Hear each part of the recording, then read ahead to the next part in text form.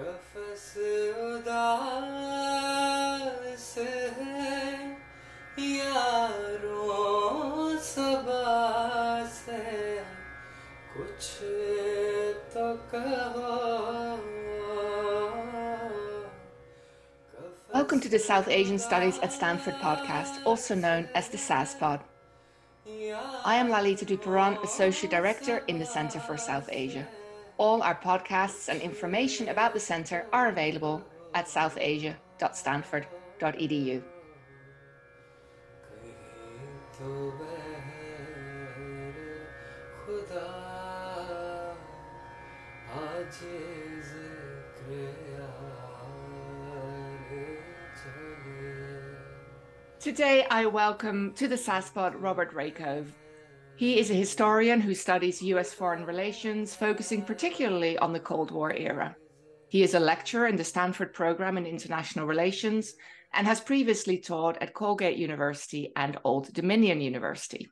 His first book, Kennedy, Johnson, and the Non-Aligned World, was published by Cambridge University Press in 2012. And today we will be talking about his second book, Days of Opportunity, the United States and Afghanistan Before the Soviet Invasion, which has just been published by Columbia University Press. Now, before I go into my conversation with Rob, I want to just mention that this will be the last episode for a little while from the SAS Pod. We're going to take a little break. And so I would like to encourage all our listeners to follow and subscribe, and you will get notifications of future episodes as soon as they drop. With that little bit of housekeeping out of the way, Rob, welcome to the SAS Pod. How are you? Oh, thanks. I'm great. I'm happy to discuss my book here. Yeah, we're excited to hear about it. Hot off the press. I always like to start by asking my guests what they would like our listeners to know about them. So please introduce yourself. Well, I've just wrapped up my 11th year of teaching within the Stanford International Relations program, although I took a couple of quarters off during, as it would happen, the peak of the pandemic. And so I'm really forever uncertain as to how exactly to quantify my time here. But I'm a US historian and a diplomatic historian by training. I completed my master's and my PhD at the University of Virginia now about 15 years ago. And I actually Terrifying. started my, yeah, I started my graduate study there almost 20 years ago. So it's really, anniversaries are just going to be kind of the perennial note of this conversation, I think. I'm topically most at home studying US foreign relations. I trained to cover the 20th century. In my own research, I tend to look at the Cold War era and US policy in what was then known as the Third World, in the political sense, the non-aligned world, what we now call the Global South. Obviously, Third World carries a lot of very pejorative freight with it. Almost all usage that you'd encounter of it today bears that freight. And my bread and butter for research tends to be government archives, diplomatic archives. With this book, also with the previous book, I spent a lot of time in US and foreign government sources, really delving into diplomatic records and then complementing them ideally with work in other collections, often private paper collections. My first book, I should just mention kind of parenthetically, because I sort of see it as in some ways an important prologue to this. I looked broadly at US policy toward non-aligned countries in the 60s. It was a broad study of US efforts to engage non-aligned countries in a confined space of time. And so one of the seeds leading to this book was thinking, well, what about changing the parameters here? Look at one relationship over a really long span of time, especially a country that maintained its non-alignment for a while. And Afghanistan is a terrific example in that case. Can I just ask you about the phrase non-aligned world? Because you seem to say that it's another way of saying what used to be the third world. Is that so? Who are non-aligned places not aligned with? In a Cold War context, that basically means they've stayed averse. They've stayed out of overt alignment with either superpower, with either bloc. That doesn't mean that they're pursuing a strict neutrality. We tend to think of Swiss neutrality as the gold standard, but that's one of any number of flavors of neutrality. Non-aligned states could often be quite vocal about issues that concern them, about economic issues, especially about anti-colonialism. And Afghanistan had that tendency, although it had an earlier tendency toward non-alignment. The phrase, I'm not fluent in this, but the Persian and Dari phrase is bi tarafi, I believe, being basically without sides. Yeah. And they had practiced something like this during both of the world wars and had a kind of quiet confidence. And one encounters in their discussion about the actual non-aligned movement that came about in the 1960s that these other countries were relative newcomers. They'd been doing this for generations, and the other countries could really take lessons from them. Thank you for clarifying that. I want to also ask you about your sources. So government, non-government, and diplomatic, is that what you said?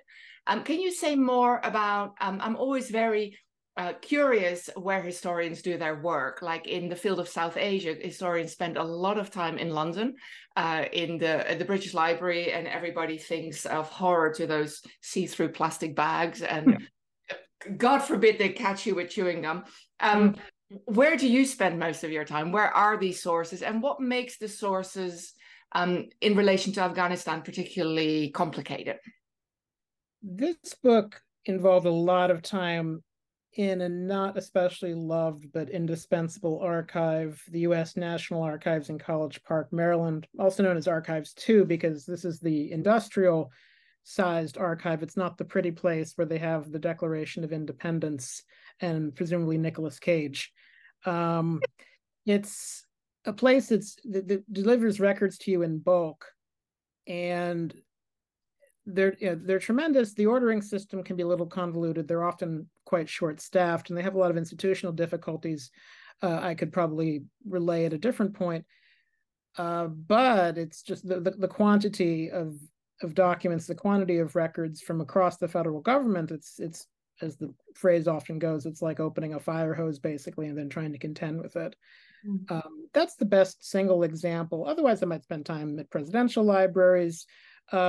One place that really kind of hit above its value, though, was a private collection or a university collection at this peculiar place called the American Heritage Center in Laramie, Wyoming, which is a very well-stocked archive that's in a structure. I believe it's designed to emulate a teepee. It's about a mile or two from the campus of the University of Wyoming, and they had a lot of great private papers, including the indispensable records of geologists who'd visited Afghanistan in the 1940s, who often, I think, kind of captured a window on this brief kind of opportunistic phase of U.S. interactions in the country. And that was great too. I spent 4 days there now a number of years ago, and was delighted that I went there. It offered it was great in a way that I hadn't expected it and hadn't even looked for it to be. I mean, my approach to research is to try to get as many documents as possible, basically to vacuum them up in the era of the digital camera, at this point the cell phone app, and then just kind of really get immersive at the drafting phase. Really kind of look at everything I can find that I think is pertinent, and it's a sort of strange immersive process. And I actually find that it's difficult to kind of reconstruct fully how it worked after the fact, what I was looking at the time, and how the sort of records were pinging off of each other. But records that I just kind of photographed casually in a hurry in spring of 2015 would have a kind of smoking gun importance. Unfortunately, in a chapter I didn't send to you, but in one of the chapters of the book, demonstrating fundamental problems with the main U.S. development project in Afghanistan even before it went forward. So for our non-historian listeners, what does a source look like? Are these letters? Are these briefs? What are you actually looking at? And is any of this stuff, was it classified before? Do you get special access because you're a researcher? Say a little bit more about that, if you will. It's the broad gamut. The median document, or median isn't the right term, but the kind of probably the most cited type of record I have in this are diplomatic cables. And that's that can seem terribly dry, but one should just think about this as beat reporting, a sort of day-to-day reporting by diplomats. It's intended to just vacuum up observations, and it's very often very tentative. There's, bias can be a factor, but these folks are not going to try too hard to reach a conclusion on incomplete evidence. They're going to try to pass things back and not filter very much. So often you'll get a pretty decent effort to recapitulate an entire conversation as they had it. Sometimes they just sort of shrug at the end and say, well, this is what I heard, make of it what you will. That can often be the sort of the most common and often those are not heavily classified. Often those just kind of work on a day-to-day basis. There's long form, the stuff that sort of went out in the diplomatic bag, as it were. I don't know if there really is much of a diplomatic bag these days. Shorter form, there was telegraphed. Now, of course, they're emailed, but then also letters. Classification could be an issue at some points in time, but sufficient time has passed so that it didn't much affect my earlier chapters. Some painful exceptions exist to this. I completed the book without ever getting records from the Eisenhower Library declassified, and I really would have liked to see those. Those were NSC discussions that related to Afghanistan. They were mostly out. I think I have a decent guess as to what's in the gaps, what sort of the redacted text was because of the surrounding conversation, but it'll be a regret of mine. But you can't wait on that when you're working on a book. I was told over email, I got this request a few weeks ago that there's a 10-year queue on a request that I actually don't even remember placing at the Kennedy Library. So at this point, it's a death sentence to a project to wait on that process now because of how badly funded it all is. But I guess at some point in the future, you can have the uncut version and then, add that. There are ways to loop it in a kind of ex post facto way. So the advice that people will give you in my field entirely is don't wait to see everything. It won't happen for you. You have to make your best conclusion on the basis of evidence that may remain partial. I was just very fortunate that a good record of the Carter years emerged. That's still the very sensitive phase of the book. And Carter Library records have very significant gaps in them. More than 40 years after the fact, it's within my little world. It's scandalous how slowly the process is moving, but it's been losing steam for a lot of time. So speaking of things that affect the timing of a book, and I think we all as writers, like at some point you just have to decide that the research is done now because there's always another thing to add. But we are coincidentally really recording on the second anniversary of the US withdrawal from Afghanistan. So you mentioned 2015, so I guess 2 years ago you were already working on this book. I wonder how your research and your angle affected by what ended up transpiring in Afghanistan 2 years ago.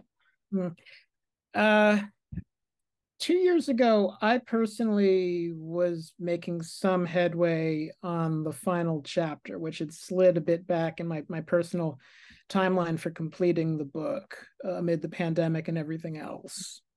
It didn't have a great effect simply because my sense of the ensuing tragedy was already tremendous, and I was determined not to say very much about the 40 years following the end of chapter 10. I was, and this was something I really wrestled with because I just simply wouldn't be able to cover it in the same depth. It would mean a book of 300,000 words rather than a mere 160,000 mere.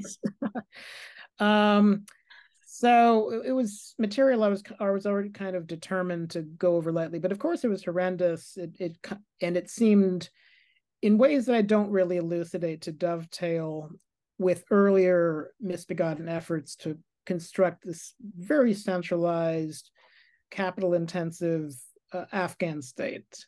In that sense, it seemed very much a sequel to what had come before, and I doubt that there were very many people present in Washington in the early part of this century who had meaningful recollection of earlier U.S. efforts in Afghanistan.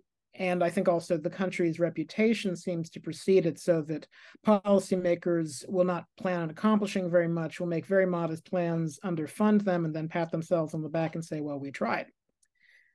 Uh, for me, it was also a poignant and sad anniversary in that it was 100 years since the opening of U.S.-Afghan relations, which occurred over the summer of 1921 as an intrepid, literally globe-trotting delegation landed in New York Harbor, I want to say in July, and made their way to Washington to meet President Harding. And this really kind of peculiar chain of events that I chronicle in my opening chapter. They were able to, by virtue of that meeting, open relations, but they didn't get what they wanted, which was a full-fledged relationship involving a U.S. diplomatic property in Kabul.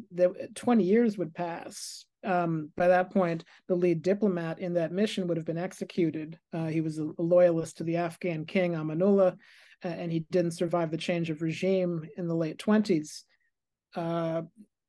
And the poignance of this collapse happening close to that prior milestone, as it were, was also painful. Yeah. Wow. As a historian, you have so many. You have your view is so much broader than for those of us who stay more within the kind of contemporary media. Your book, I'm just going to repeat the title here. Days of Opportunity, the United States and Afghanistan before the Soviet invasion. Why this book? I wonder what you feel was missing from existing scholarship on Afghanistan. As a point of comparison within my field, one might think about the state of U.S. studies of the Vietnam War. There's a rich array of books looking at the United States in Vietnam or the United States in French Indochina in the years preceding, say the early 1960s. There's a very influential book that takes that story back to 1919, for example, by a scholar named Mark Philip Bradley. And I had noted that there just wasn't that kind of effort with the United States and Afghanistan. It didn't seem to have happened. There's one very notable exception. A number of scholars have pursued development, and the country is just rich with case studies of development. Many more could be written. The work is nowhere near completed. There are some really terrific studies throughout work by the historian Nick Collether, the aviation historian Jennifer Van Vleck. There's a really neat book about anti-narcotics efforts, not just in the 1970s, by a scholar named James Theron Bradford. I'm just really skimming off the top here. There's more that I could reference, and they're remedying this problem kind of topic by topic, but we lacked, as I saw it, an up-to-date diplomatic history of the United States and Afghanistan up to the collapse, up to 1978, 1979. Obviously, there's much more attention thereafter with the Soviet war. I think the 90s are somewhat less studied, but then, of course, once bin Laden was installed, then we're topically speaking off to the races. There's considerable attention.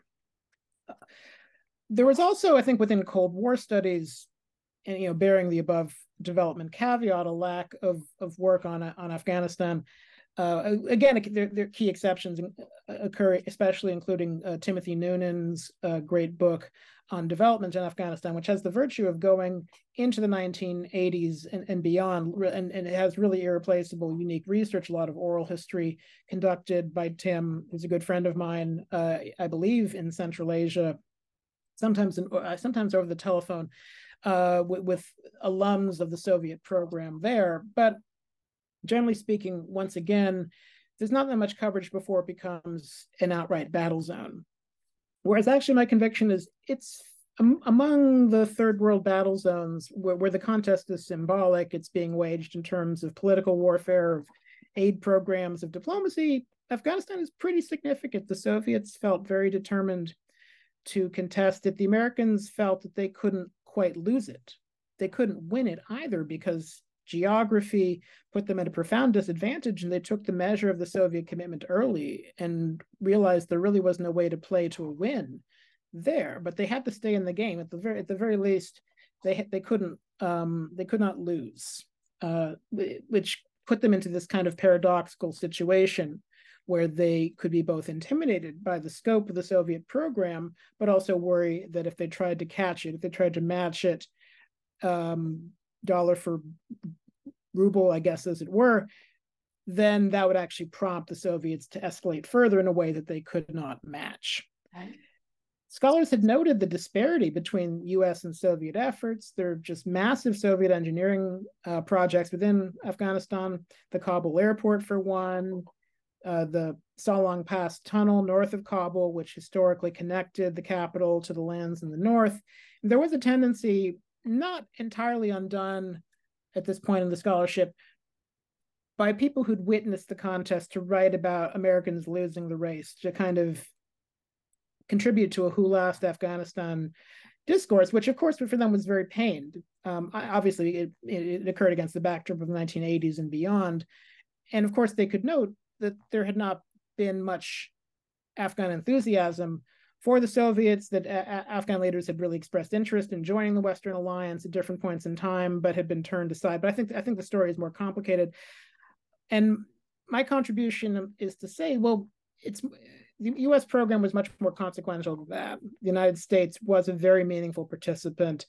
And unfortunately, it wasn't that it didn't match the Soviets in Afghanistan, but the interplay of the US program and the Soviet program contributed, not wittingly, certainly not intentionally, to the destabilization of Afghanistan over the course of this time period, creating a vacuum that could actually become a violent Cold War battleground. And the great and terrible irony here is that both blocs, at sober moments, thought that the status quo in Kabul, especially in the 1960s, was fine. They did not need the contest to escalate. A neutral global South buffer state was completely acceptable to the both of them. Neither thought that they could achieve great things there. And if they'd been able to kind of maintain that consensus, it could have had a more formalized status, perhaps not a la treaty like, say, Austria or something like that, but at least the two sides could have kept out of each other's way. Right. You mentioned geography, and I want to ask you about that. But before I do so, I want to just ask you about a phrase that you use in the book, which is quote unquote pre-cataclysm Afghanistan. I don't know if I've ever said the word cataclysm before. Pre-cataclysm Afghanistan. What do you mean by that? I treat the events of 1978, 1979, and afterward as exceptional, as transforming Afghanistan irrevocably for their immediate timeline. I don't want to say that their effect cannot ever be undone, but destroying any kind of Afghan state with any sort of domestic legitimacy, fracturing the country, creating a civil war that has raged in different iterations onward to 2021, and maybe perhaps still today, depending on the extent of current resistance to the Taliban. Mm-hmm. I lead the intro with that quote from the Magic Mountain, describing a kind of bright line between the events I chronicle and our present, and that bright line, of course, being the war. Obviously, I'm butchering Thomas Mann's prose right now, but you take the point. And I think an important purpose of the book was to really push back on the image of Afghanistan as perennial, permanent battleground. Yeah. Is to say, look, that was not always the country's fate. Yeah, there are some images that are sort of lassoed together. People have the British wars of the 19th century, isn't that nice? And then the Soviet war and onward, and well, there was actually quite a lot in between. There was actually just about a century in between. The country that I'm contending with in my time frame, which really especially picks up with my coverage in the 1940s up into the late 1970s, is effectively at peace. It has a simmering, largely though nonviolent border conflict with Pakistan. There's, I think, efforts at sort of unofficial warfare from time to time, but it's not engaged in anything like the kind of pitched conflict that Pakistan is having with India, for example. It has moments of domestic unrest, but this is a relatively quiet period. So periodically, one of my protagonists will sort of describe the country as relatively peaceful. It had relative political stability. The king reigned. The principal monarch I contend with, Zahir Shah, reigned, although often kind of for a while manipulated by his uncles from 1933 until his ouster in 1973. The country attracted tourists. You could describe it fairly as something of an adventure tourism destination. It was the cover story of a mid-60s New York Times travel section. It's a different country in the time frame in which I'm contending with it. And observers around the turn of the 70s described it as a diplomatic success story. It's a country that had managed to leverage its position between the blocs very successfully. They didn't have great hope for the development programs. Afghanistan was sort of seeded with very capital intensive programs that had not produced great benefits. And the US directed Helmand Project in the South was really Exhibit A. But any one of these folks at the turn of the 1970s would have been just dumbstruck if you told them that it would become the Cold War battleground in about 10 to 15 years. That would have seemed bizarre to them and horrifying. That's so the coup of 1978 and then the Soviet intervention the following year. That for me, that constitutes the cataclysm, the event that's been so difficult to undo. That and all of its myriad consequences. Sure. All right, great. Thank you so much. I don't know if this is true, but to my mind, when I think about things I've read about Afghanistan, which are on the whole more recent than your work, but then also these kind of colonial narrations, I feel it's always referenced by its geopolitical location, but also its geography. So it's landlocked, it borders Pakistan, it borders Iran, it's close to the Soviet Union. I wonder how important Afghanistan's place on the map is. Like, is it unique, or are these colonial imaginaries, that the caves, the mountain passes, it's all this terrain that we can't get to? Is there something real about all that, or have we all been kind of hoodwinked by a certain way of looking at Afghanistan? To allude to my great Stanford colleague, Priya Satya, this may be a case where history is making history. Oh, I love that. The people are a little too invested, in my timeline, in Afghanistan's past. They had this notion of it as a prior invasion route. They're thinking about Genghis Khan. They're reflecting a bit on the quote-unquote great game, the 19th century. There is this conception of it as a potential invasion route into India, which you find especially in the 1950s. They really, US policymakers really worried about that eventuality.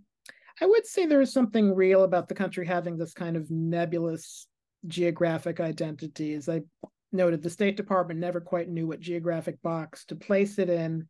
These days, it's in a bureau that deals with both South and Central Asia, which I suspect is more a bureaucratic contrivance than anything else. But that nebulousness lent itself to a lot of different both notions of opportunity and threat scenarios. Americans had some attraction to it because they thought that Kabul, I encountered this argument being made in the late 30s and the early 40s, that a diplomatic property in Kabul could be a listening post on Soviet Central Asia, which was like the dark side of the moon otherwise. Americans had no idea what was going on there.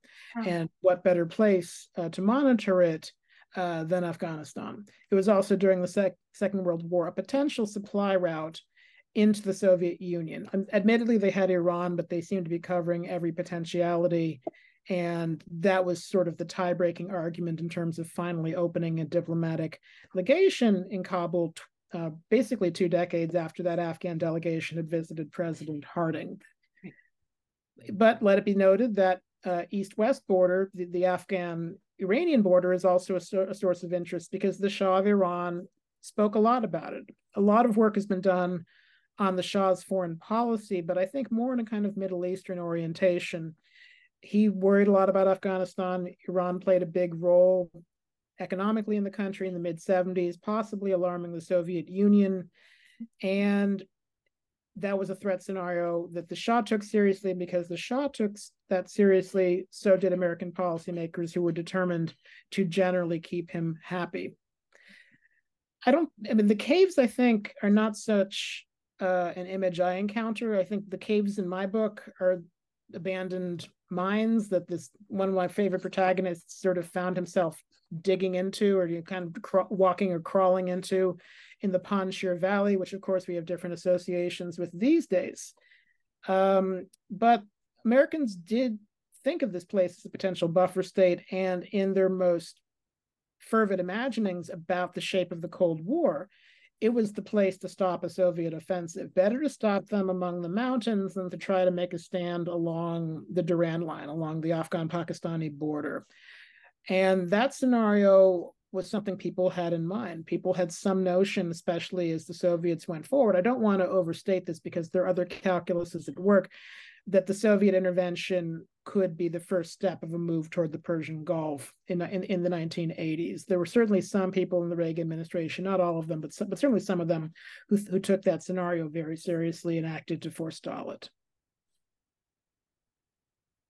Similarly, you write of the emotional aspect. I love that phrase, emotional aspect of diplomacy. And you also write how truly likable the Afghan people are. And of course, I don't dispute that in any way, shape, or form, to be clear, but I'm always curious about descriptions of pretty much anywhere that's kind of not white European culture. People are described as very hospitable, very curious, very friendly. Do you truly feel Afghanistan is in a league of its own in that regard? Because I hear it a lot. About Afghanistan? Yeah. That's interesting. It's hard to qualify or quantify. Sure. I think most broadly speaking, one could say that they have more practice at diplomacy within the European imperial international system than a lot of their peers. Yeah. They were a suzerainty, but effectively independent as the 20th century dawned. They had to maintain a tenuous neutrality in both world wars.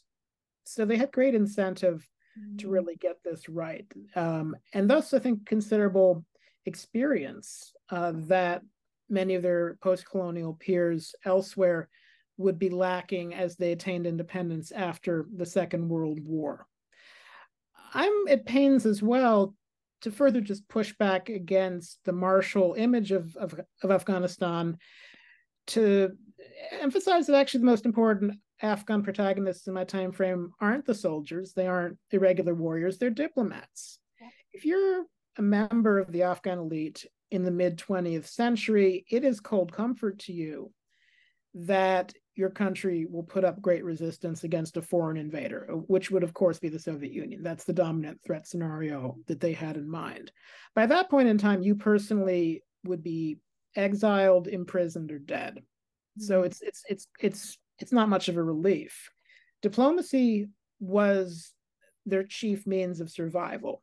Afghan diplomacy was far, far more important than any kind of storied martial traits. And of course, those martial traits were not ascribed to the Afghan military itself, which was itself a kind of product of modernization with at times sort of unreliable loyalties, but to many of the peoples in the Pashtun borderlands, especially. That's where, of course, where the ISI and CIA would kind of invest their efforts most centrally in the 1980s. Diplomacy was, to recapitulate, essential to Afghan survival. Afghan hospitality seems to have been storied. I think Americans were very susceptible to it. I think there's a special American susceptibility at work here for reasons that I only tentatively explore. They spoke about it very warmly. They spoke after the fact about having very high morale in Kabul, that there was a kind of special bond that they would have. One of my protagonists, the ambassador Henry Byrode, said there's something about the country that you just love. And part of this, I think, may have related to the setting, lovely outdoor scenery. American diplomats had a penchant for hunting, and Afghans like to indulge that, suggest one or another hunting excursion.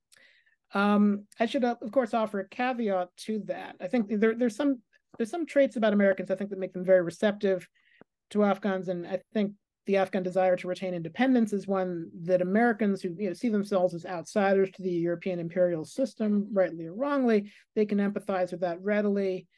But that Americans felt that well about the place also attests to the fact that they'd finally attained a level of material comfort there. In the 1940s, they weren't quite so happy. They had to argue for cost of living increases. There was a scarcity of housing. Everyone was coming down with amoebic dysentery. The State Department gave them their own aircraft. It gave them their own doctor. These were unusual fittings, but at that point in time, Kabul was within the State Department a hardship post, and certain allowances had to be made. Once they had enough in the way of creature comforts, I think they could move on to the stage of truly enjoying the country. But as a contrast, I spent a lot of time with British records. Britain obviously had much greater experience in the country and often greater insight. The British did not feel so loved. there was a difficult history between them and the Afghans that neither could entirely surmount. The British, I think, often had greater insights, though, and could be less giddy in their predictions about what could be accomplished in the country, even as they thought the Americans were once again sort of outplaying them and working to displace them. So there's a sort of British records present kind of an interesting challenge because they have insight. There's a lot of institutional experience that Americans just simply don't have, but then also a lot of ingrained hard feeling and a greater degree of animus among the British diplomats in Kabul. So they make for interesting reading in that sense. Thank you so much for spending time with us today. Before we wrap up, I need to end with a very timely and extremely important question. Barbie or Oppenheimer? I've seen Oppenheimer twice thus far. I wouldn't rule out a third screening, which isn't to say I would say no to Barbie, that I'd counsel your listeners to avoid that film, but Oppenheimer is, to me, a solid contender for Best Picture. I think it's a very important and enriching movie. I enjoyed it very much. I think it may well contend well because nothing's coming out right now due to the strike that we at the SASPOT wholeheartedly support. I did go and see Barbie, and my review is capitalism is wild, and I will leave it at that. Rob Rakove, thank you so much for coming on the SASPOT today to talk about the book that is coming out as we speak, published by Columbia University Press, Days of Opportunity, the United States and Afghanistan Before the Soviet Invasion. Thanks so much, Liliana. It's been great speaking with you. As always, I want to thank Simrat Mataru for post-production and Soham Shiva for creating the intro and outro to the podcast.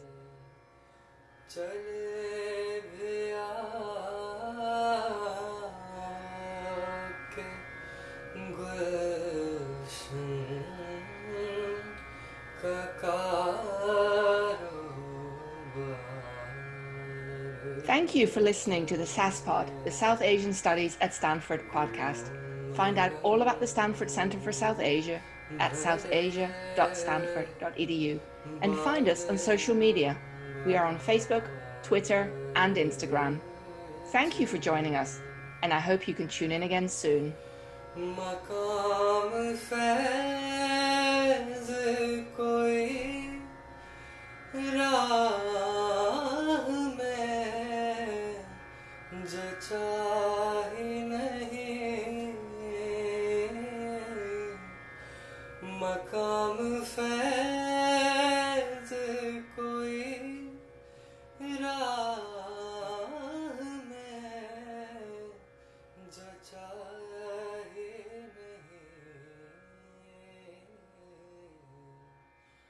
जो कुएं यार से निकले